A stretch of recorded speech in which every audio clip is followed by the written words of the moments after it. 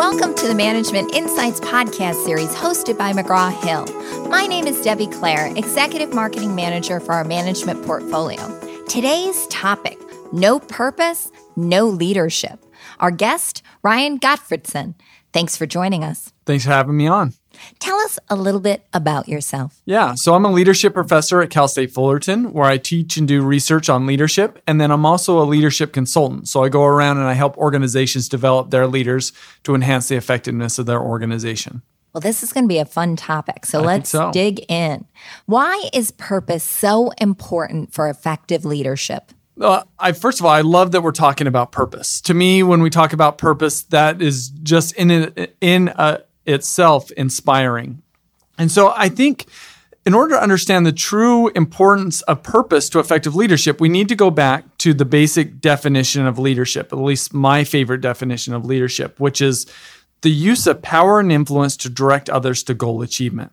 So if we want to be an effective leader, we've got to direct others to goal achievement. That means that we need to have a purpose. Without a purpose, we don't have any direction and we can't have any influence in terms of directing others.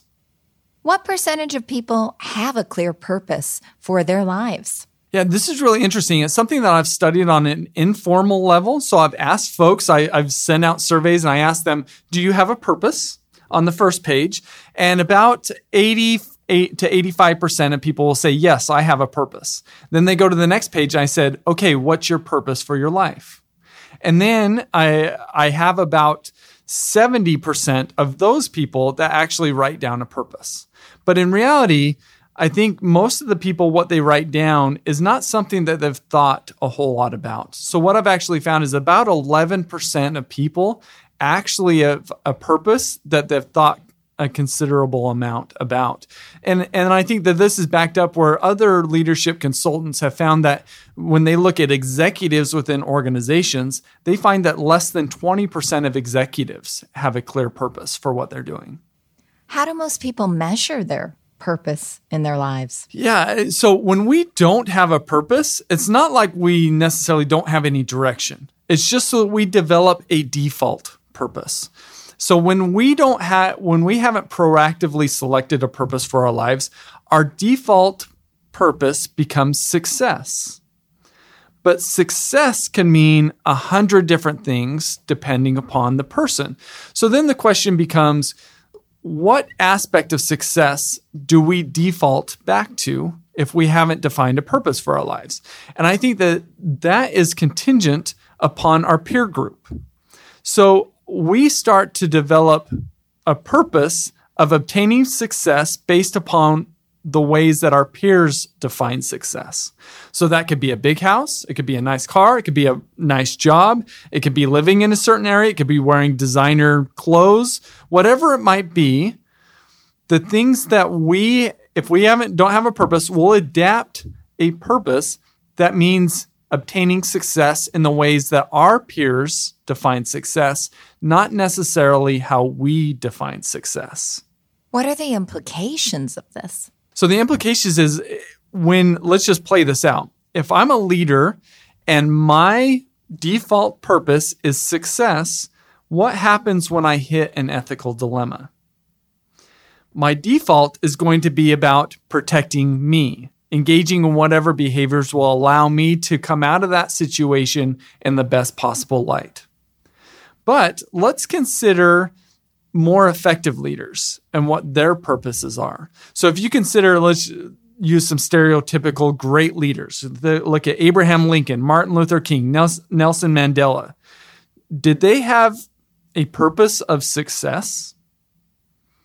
Not necessarily, right? I mean, they wanted to have an impact. And that's the key, is they wanted to have a positive contribution in the lives of others. And that was their driving purpose. Now, when we have that as our driving purpose, what happens when we hit an ethical dilemma? We're less concerned about doing what's best for us and more concerned about doing what's best for the people that we're leading.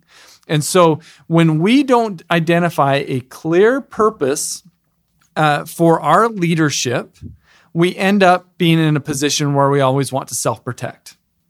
But it's only when we identify a clear purpose that involves us making a positive contribution in the lives of others that allows us to lead in the most effective way.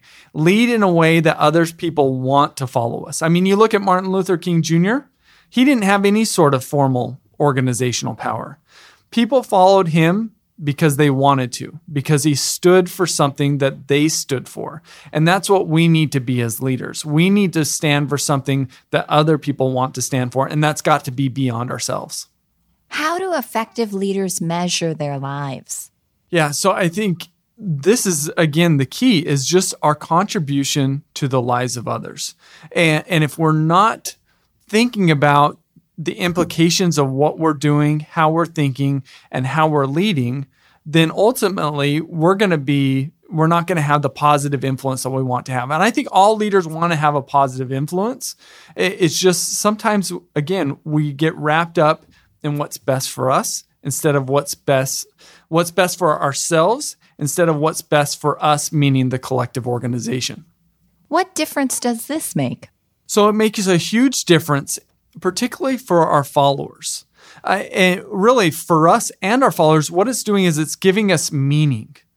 And it gives us a sense of what's best for us. You see, when I work with organizations and they don't have a clear purpose, what ends up happening is they start to face each other and start to fight a little bit, right?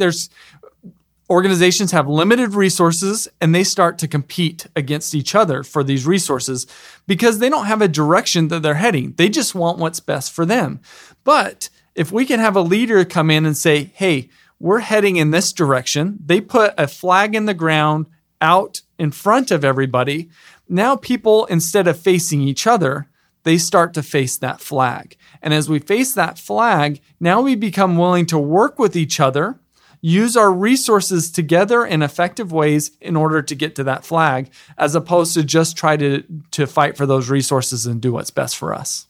Ryan, what guidance do you have for how to develop a clearer purpose for one's life? Yeah, I think that it's easier said than done. It's not easy to come up with a purpose. I think a purpose is better than no purpose, first of all. And I think we need to recognize that our purpose for our life is something that's going to adapt over time. As we mature, our purposes will mature. So first, I think it's important that we have a purpose, and that's better than no purpose. But how do we go about improving our purpose? Well, we've got to be really intentional about that. And I think that in organizations, if you're a leader and you want a purpose for the group as a whole, we need to not do what I will say the stereotypical leaders have done in the past, which is use a top-down approach by saying, this is our purpose, and you guys are all going to jump on board.